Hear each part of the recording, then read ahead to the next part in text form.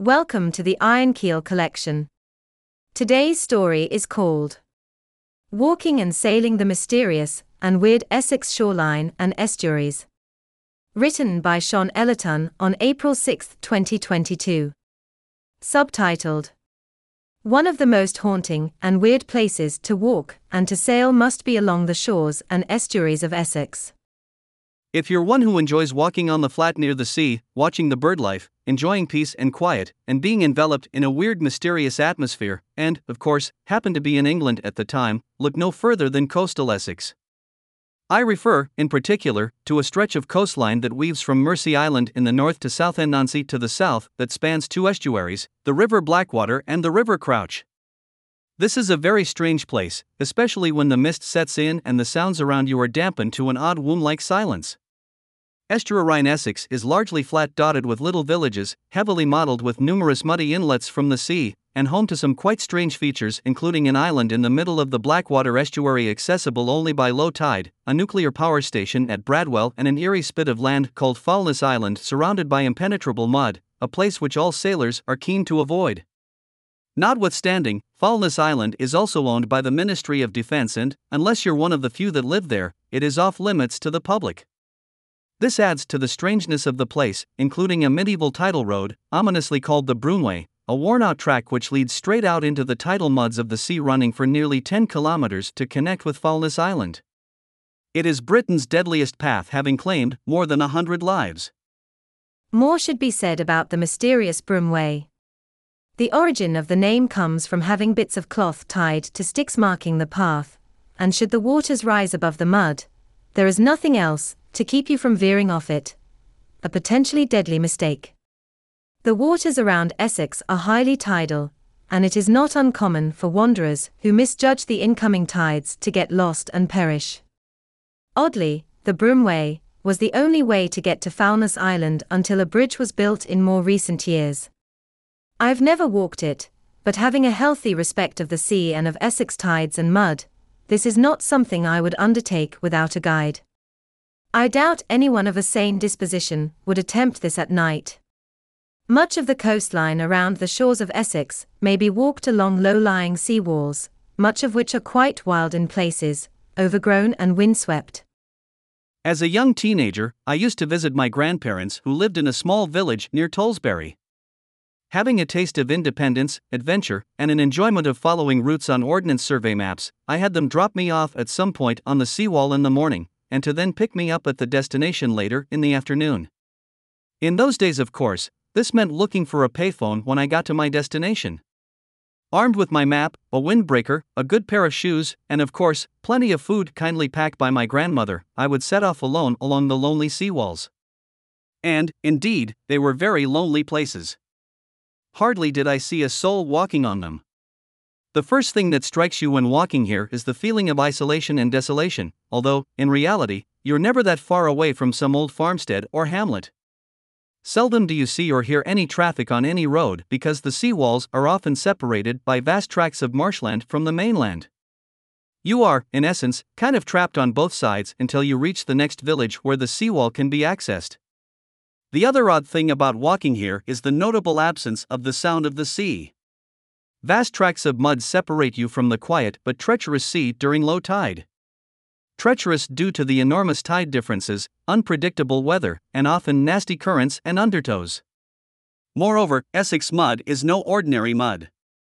Veering off the grassy seawalls and into the mud is highly ill-advised, and, no doubt, some souls have met their fate getting lost in fog and finding that they are sinking in quicksand like mud as the tide comes in. Quite a scary prospect. Part of my childhood was growing up with a father who liked to sail around the Essex coastline. I have many a fond memory of being in the sailboat floating around the treacherous little creeks, and negotiating the shallow estuaries with little in aid of navigation save for a compass, a nautical map, and any hope of locating lonely bobbing buoys and guidance posts along the featureless shoreline. Those triangle things, which you align with another to get a direction fix. My father often quipped if one could sail the Essex waters, you could sail anywhere. And indeed, many times, sailors often get stuck in mud misjudging the tides, sitting helplessly in a sailboat inclined on its keel, awaiting darkness, and the fog with a cup of tea, and being wrapped in warm clothes until the water releases you again. In calm weather, this is almost a spiritual sort of feeling, being cocooned by mist and darkness surrounded by water and silence, but if the weather turns inclement, it is absolutely frightening. These days, with the advent of cheap availability of GPS, mobile phones, and drones, getting lost is much less likely. Drones are especially useful to sailors and kayakers to picture where they are, because when one looks from above, the creeks and estuaries often form vastly complex mazes leading to many dead ends.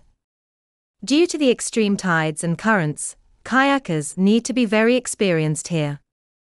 One of the strangest sights from the waters are the remnants of rusty towers and partly sunken barges, shipwrecks, and lonely ephemeral mud islands, only to disappear at a moment's notice with the shifting tides. Strange and secluded old farmhouses situated in the weirdest of places. One wonders who lives there and what it's like inside.